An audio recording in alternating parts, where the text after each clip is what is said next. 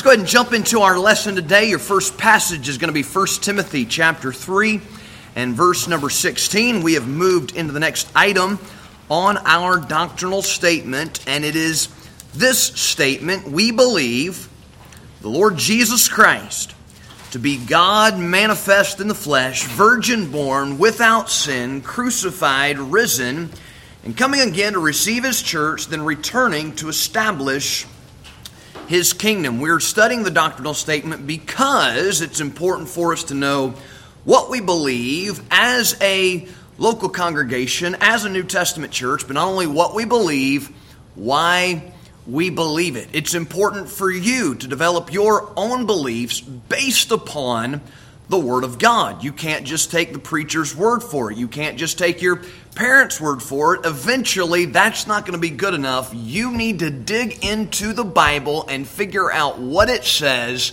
so you can base your faith and your confidence in the words of God. So we're just moving through each of these things and showing you where it comes from in the Bible, and it's the same this morning. And what we're studying this morning, the fancy theological term, if you want it, would be Christology. Christology. That is what we believe about Jesus Christ, the doctrine of Jesus Christ, the nature and the work of Jesus Christ. That all falls under the heading of the study of Jesus Christ is Christology. In this statement, we have not only the deity of Christ, that's what we'll study this morning. We'll move on next time to the humanity of Christ. We've got the virgin birth of Christ, the sinlessness of Christ, the death and resurrection and second coming of Christ. And so a lot for us to discuss under this heading. We'll try to take it in 3 weeks' time. But this morning, starting with the deity of Jesus Christ. What do we mean by that? Simply the fact that Christ is God. Jesus was not just another religious leader. Jesus was more than a prophet. He was a prophet, but he was more than a prophet. He was a man, but not like you and me. Not like us. He was a man who was fully divine. 100% God, 100% man. The deity of Jesus Christ is very clearly established in the Scripture, and yet it is a doctrine which is opposed by groups that call themselves Christians. Somebody knocks on your door. Unfortunately, more than likely, it won't be a Bible-believing Christian. It'll be a Jehovah's Witness. And Jehovah's Witnesses believe that Jesus Christ is a God, but not God. That Jesus Christ was created by Jehovah, but He is not equal with Jehovah. Now, if you were to answer the door and they were to try to teach you that, would you be able to defend this doctrine from the Scripture?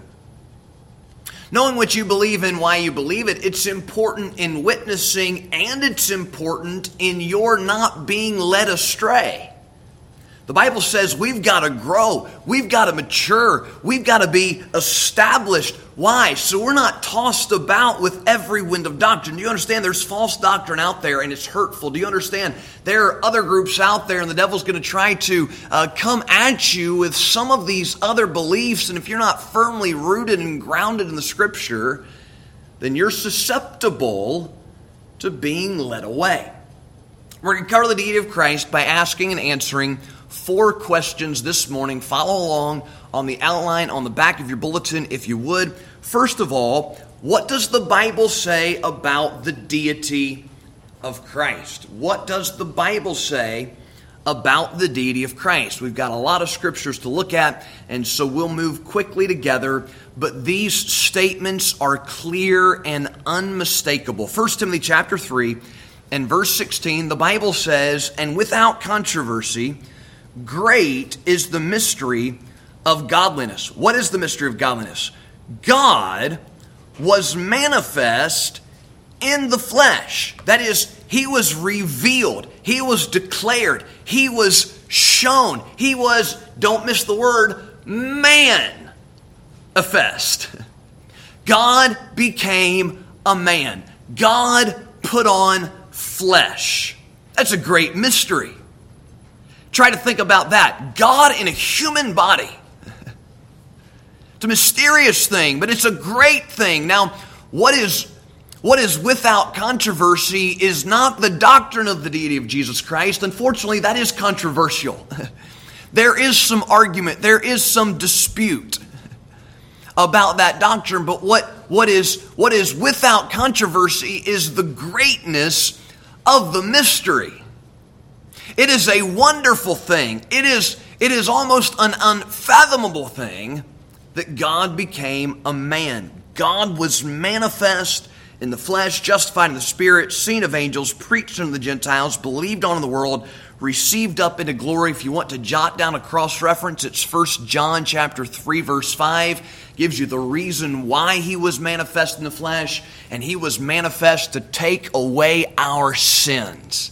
And in him is no sin. Why did God put on a human body? So that he could die as our substitute in our place.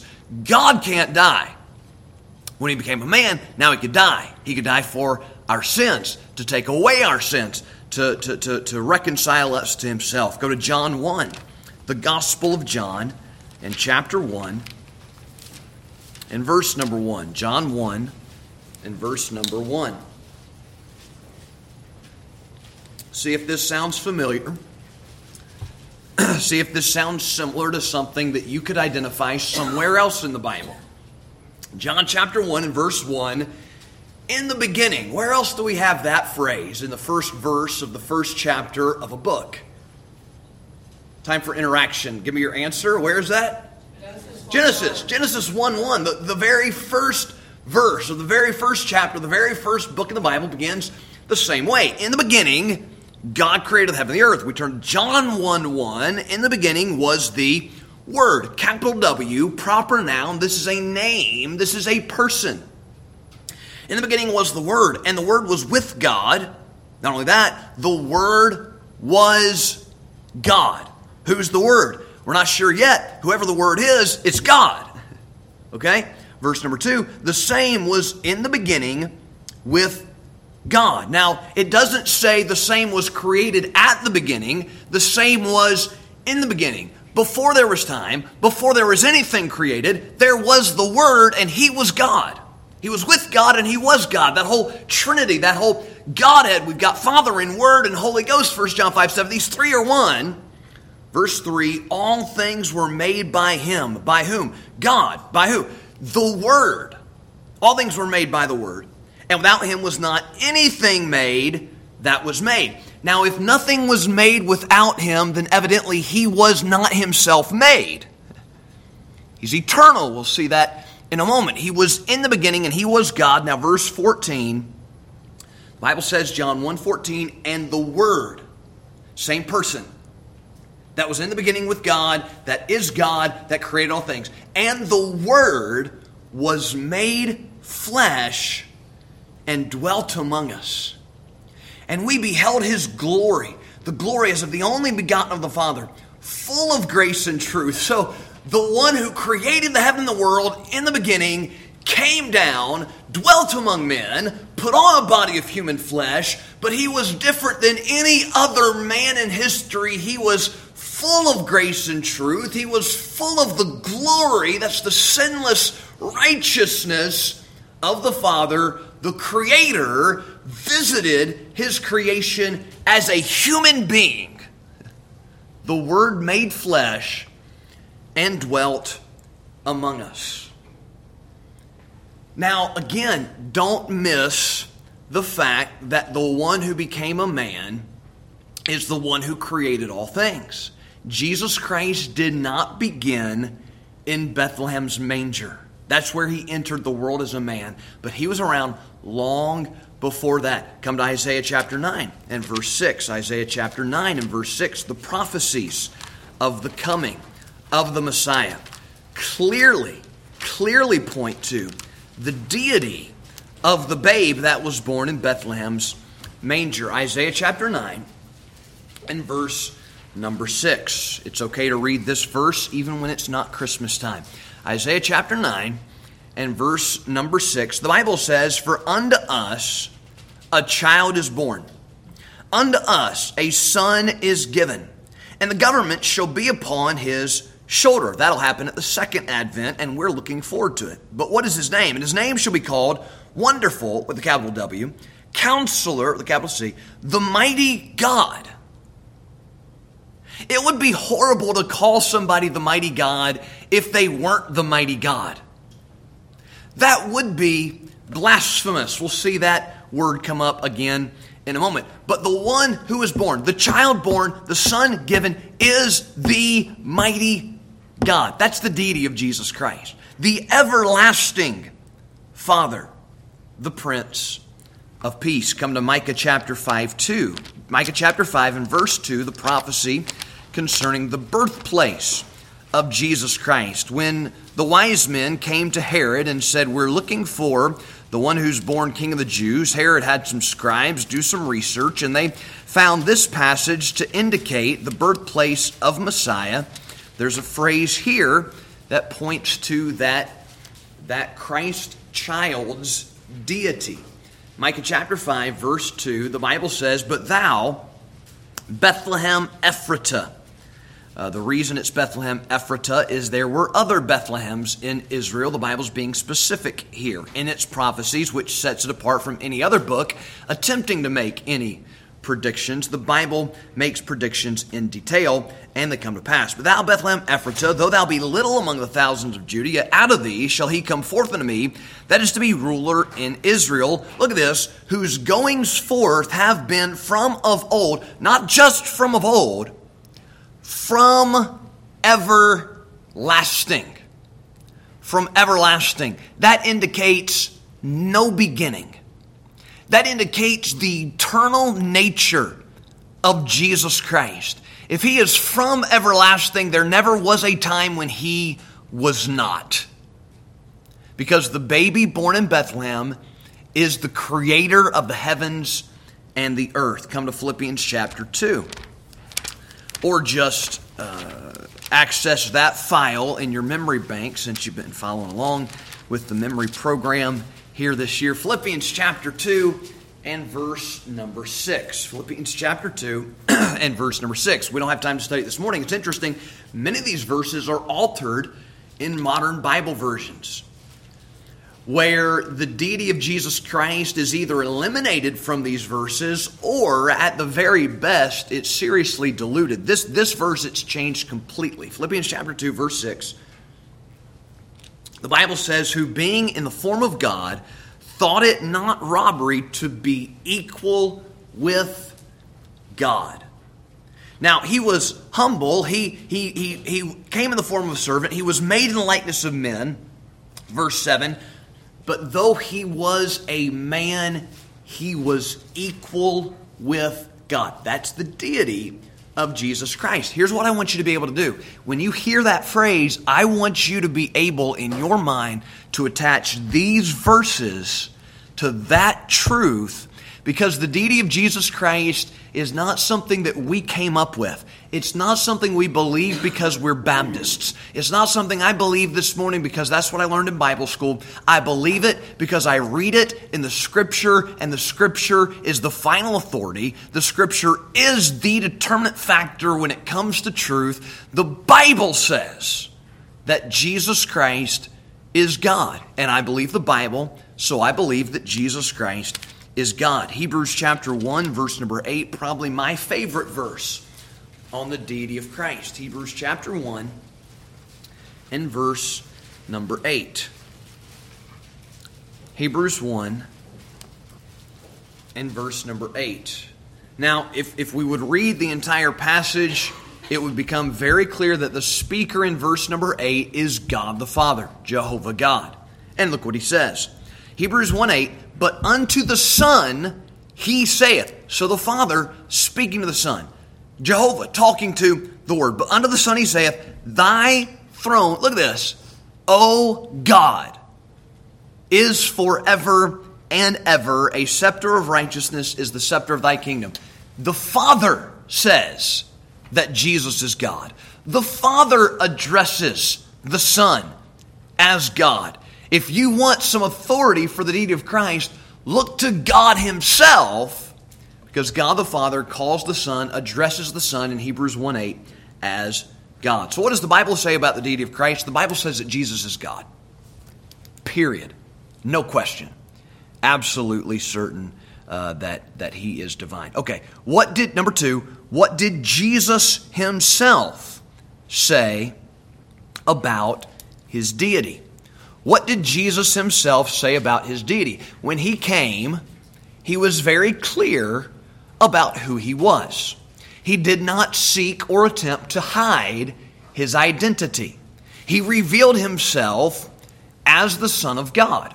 And when he revealed himself as the Son of God, Scripture says it was very clearly understood by the Jews of his day what that meant. Here's the argument that you'll get. Jesus is not God, he's the Son of God.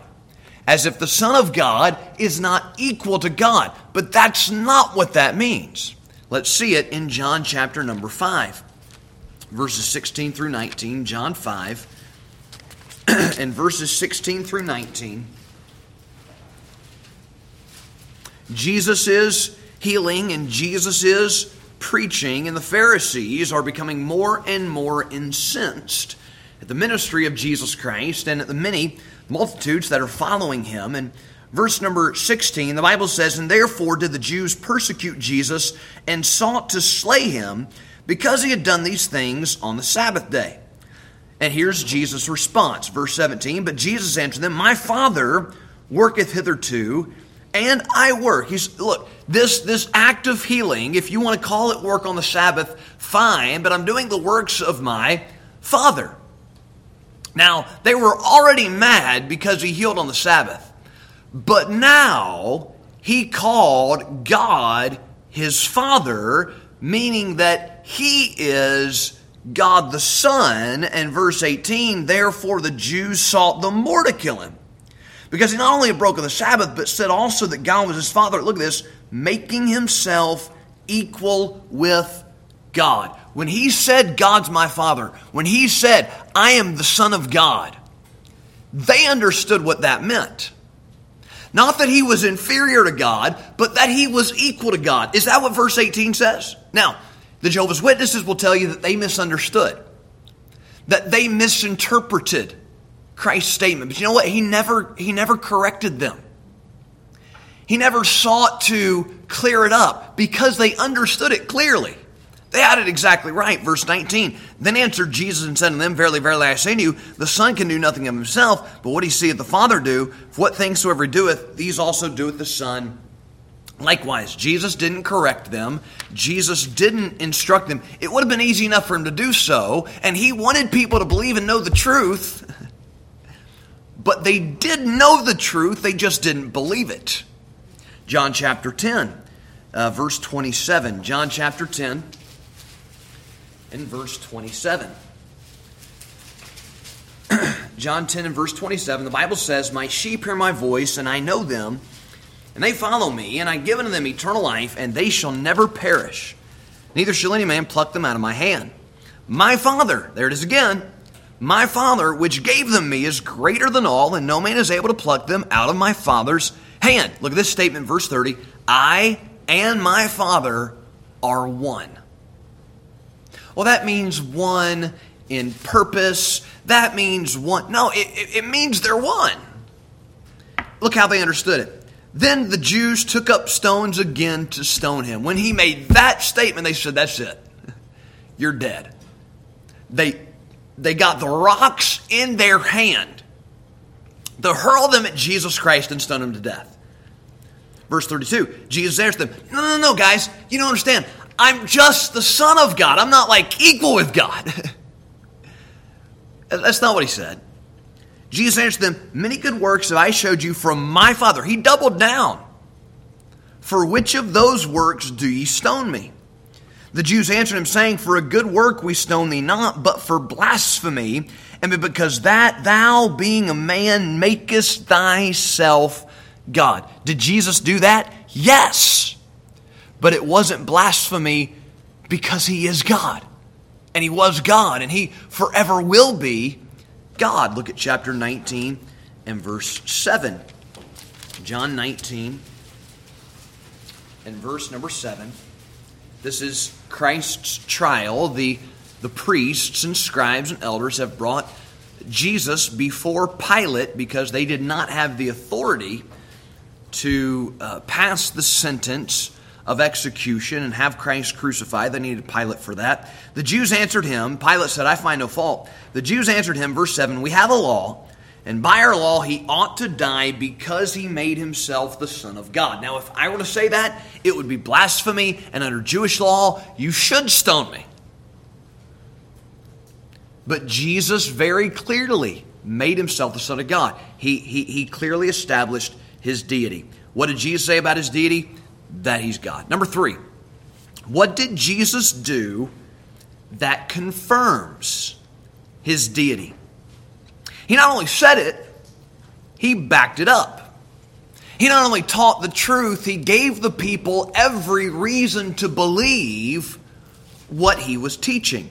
What did Jesus do that confirms or that proves his deity? And this list could be endless, but we'll give you 3 items this morning and quickly continue on. 1, or A, he performed miracles. He performed miracles. Acts of healing. Raised the dead. Walked on water. Fed 5,000 with 5 loaves and 2 fish. Jesus did things that only God can do. But he could do them because he's God.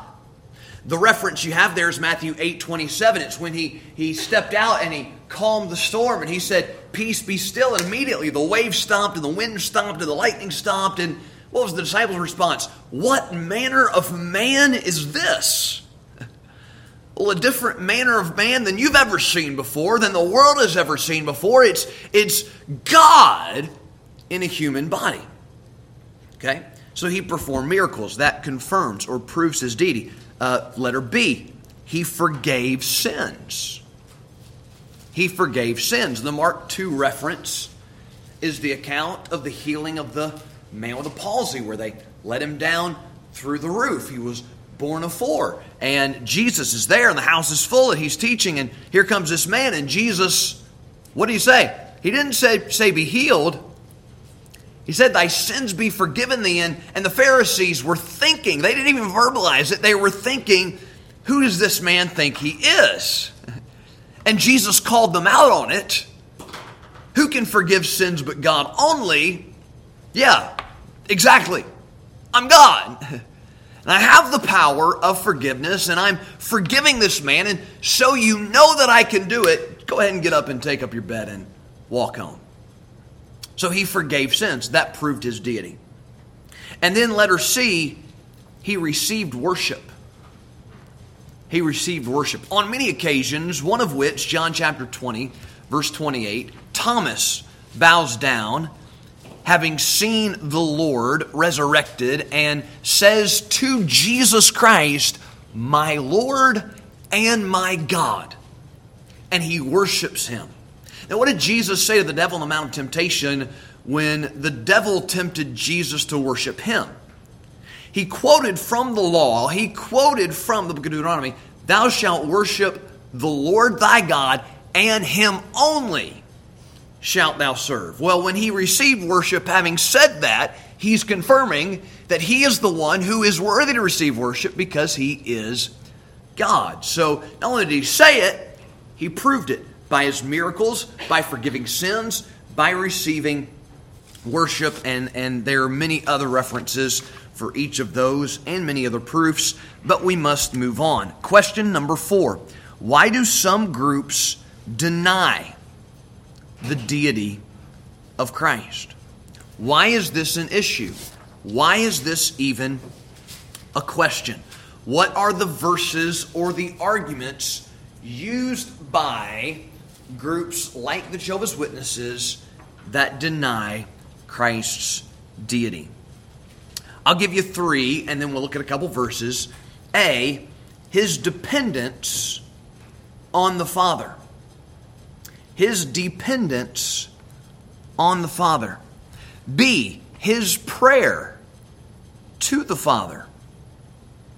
His prayer to the Father. And then letter C, his subjection to the Father. His dependence on the Father, his prayer to the Father, and his subjection to the Father. I think we have time if we go quickly. Go to John 5 and verse number 30. I'll show you each of these and then the very easy answer to all of them. John chapter 5 and verse number 30. And Jesus made many similar statements, especially in this particular passage. John chapter 5 verse 30. Jesus said, I can of mine own self do nothing. As I hear, I judge, and my judgment is just, because I seek not mine own will, but the will of the Father which hath sent me. Jesus Christ was dependent on the Father. He did what the Father said to do. He said what the Father said to say. He came because the Father sent him here. He came to accomplish the Father's will, to finish the Father's work. My Father worketh hitherto, and I work. Wist ye not that I must be about my Father's business? Jesus showed his dependence on his Father. No question about that. It is misinterpreted to say, oh yeah, that's because he's not equal to God. That's not what it means. We'll see that. Luke chapter 6, verse number 12, a little bit further back, and this is just one instance of many. Luke chapter 6 and verse number 12.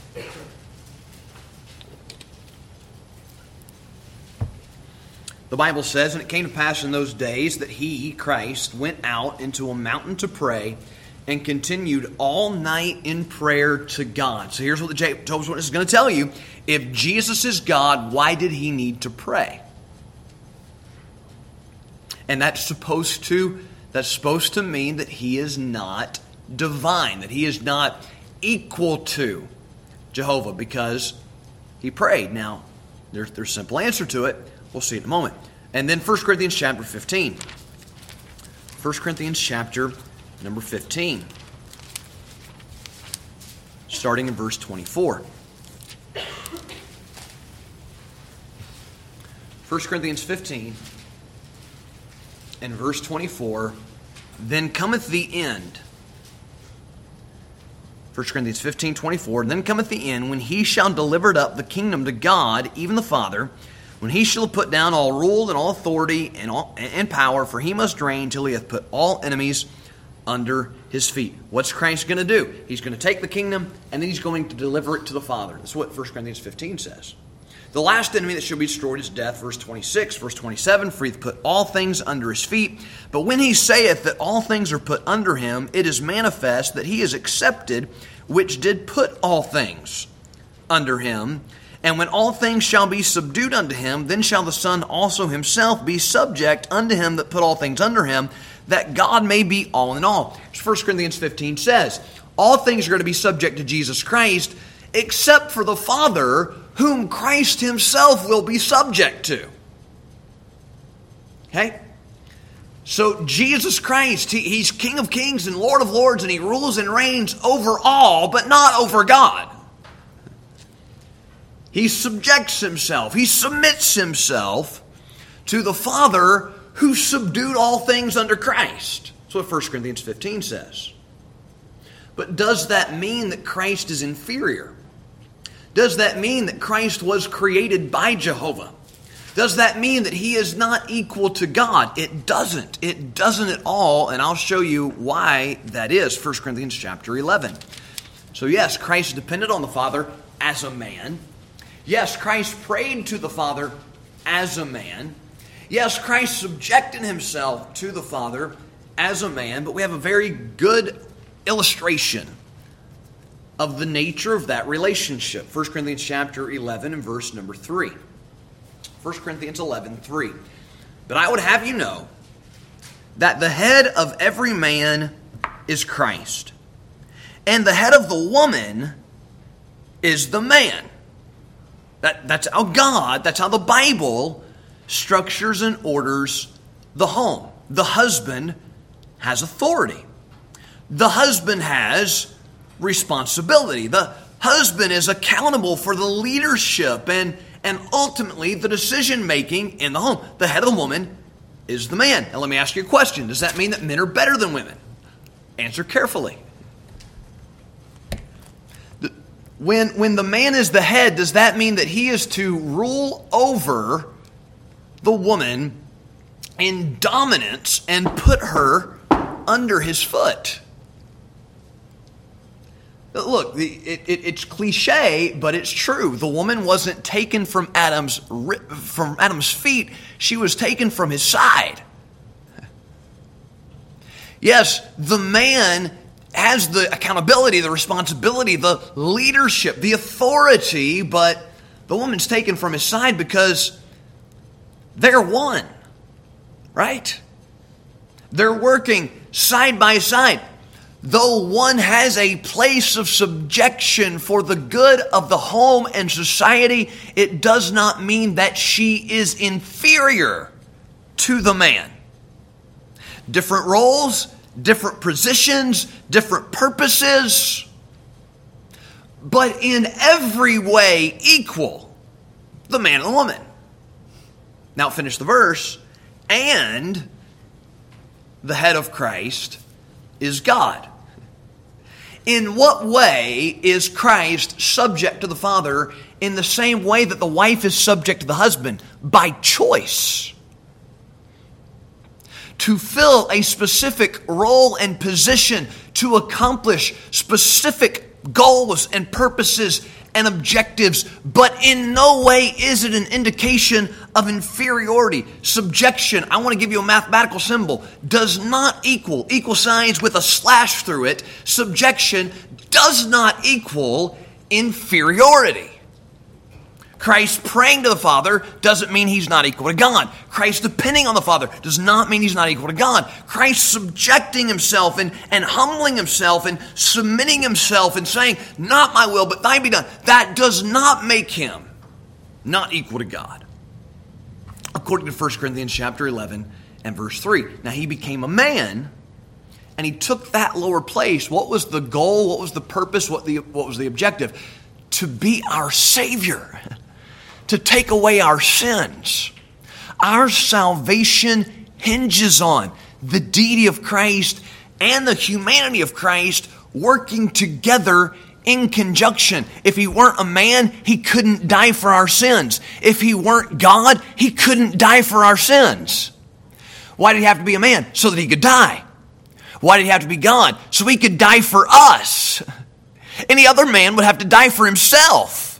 But as God, he was perfect and he was qualified to be our substitute and make an atonement. If you don't have a Jesus Christ that is fully God, you do not have a Jesus Christ who can take away your sins. But praise the Lord, we do. So what does the Bible say about the deity of Christ? That he's God. What did Jesus say about his deity? That he's God. What did Jesus do that proves his deity? A lot. Why do people deny it? Because they just don't read and believe the Bible.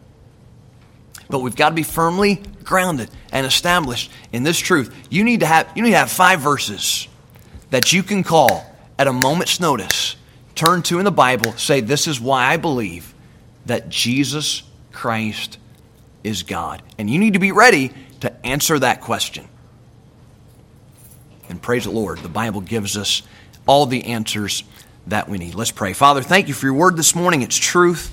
God, these are doctrinal, heady, intellectual matters in a way, but God, it has a lot of practical bearing upon our soul, our salvation, upon what we need to know and believe in our lives. God, to be able to defend the truth, to be able to articulate the truth. God, give us the desire, a hunger and a thirst for righteousness and for the truth of your word. And God, I pray that we would not be tossed about with every wind of doctrine. Lord, I pray that we'd be good witnesses for you. Thank you for revealing yourself to us in the pages of Scripture. Thank you for sending your Son to the world to die in our place and give us salvation, forgiveness, eternal life, abundant life. We love you. In Jesus' name, amen.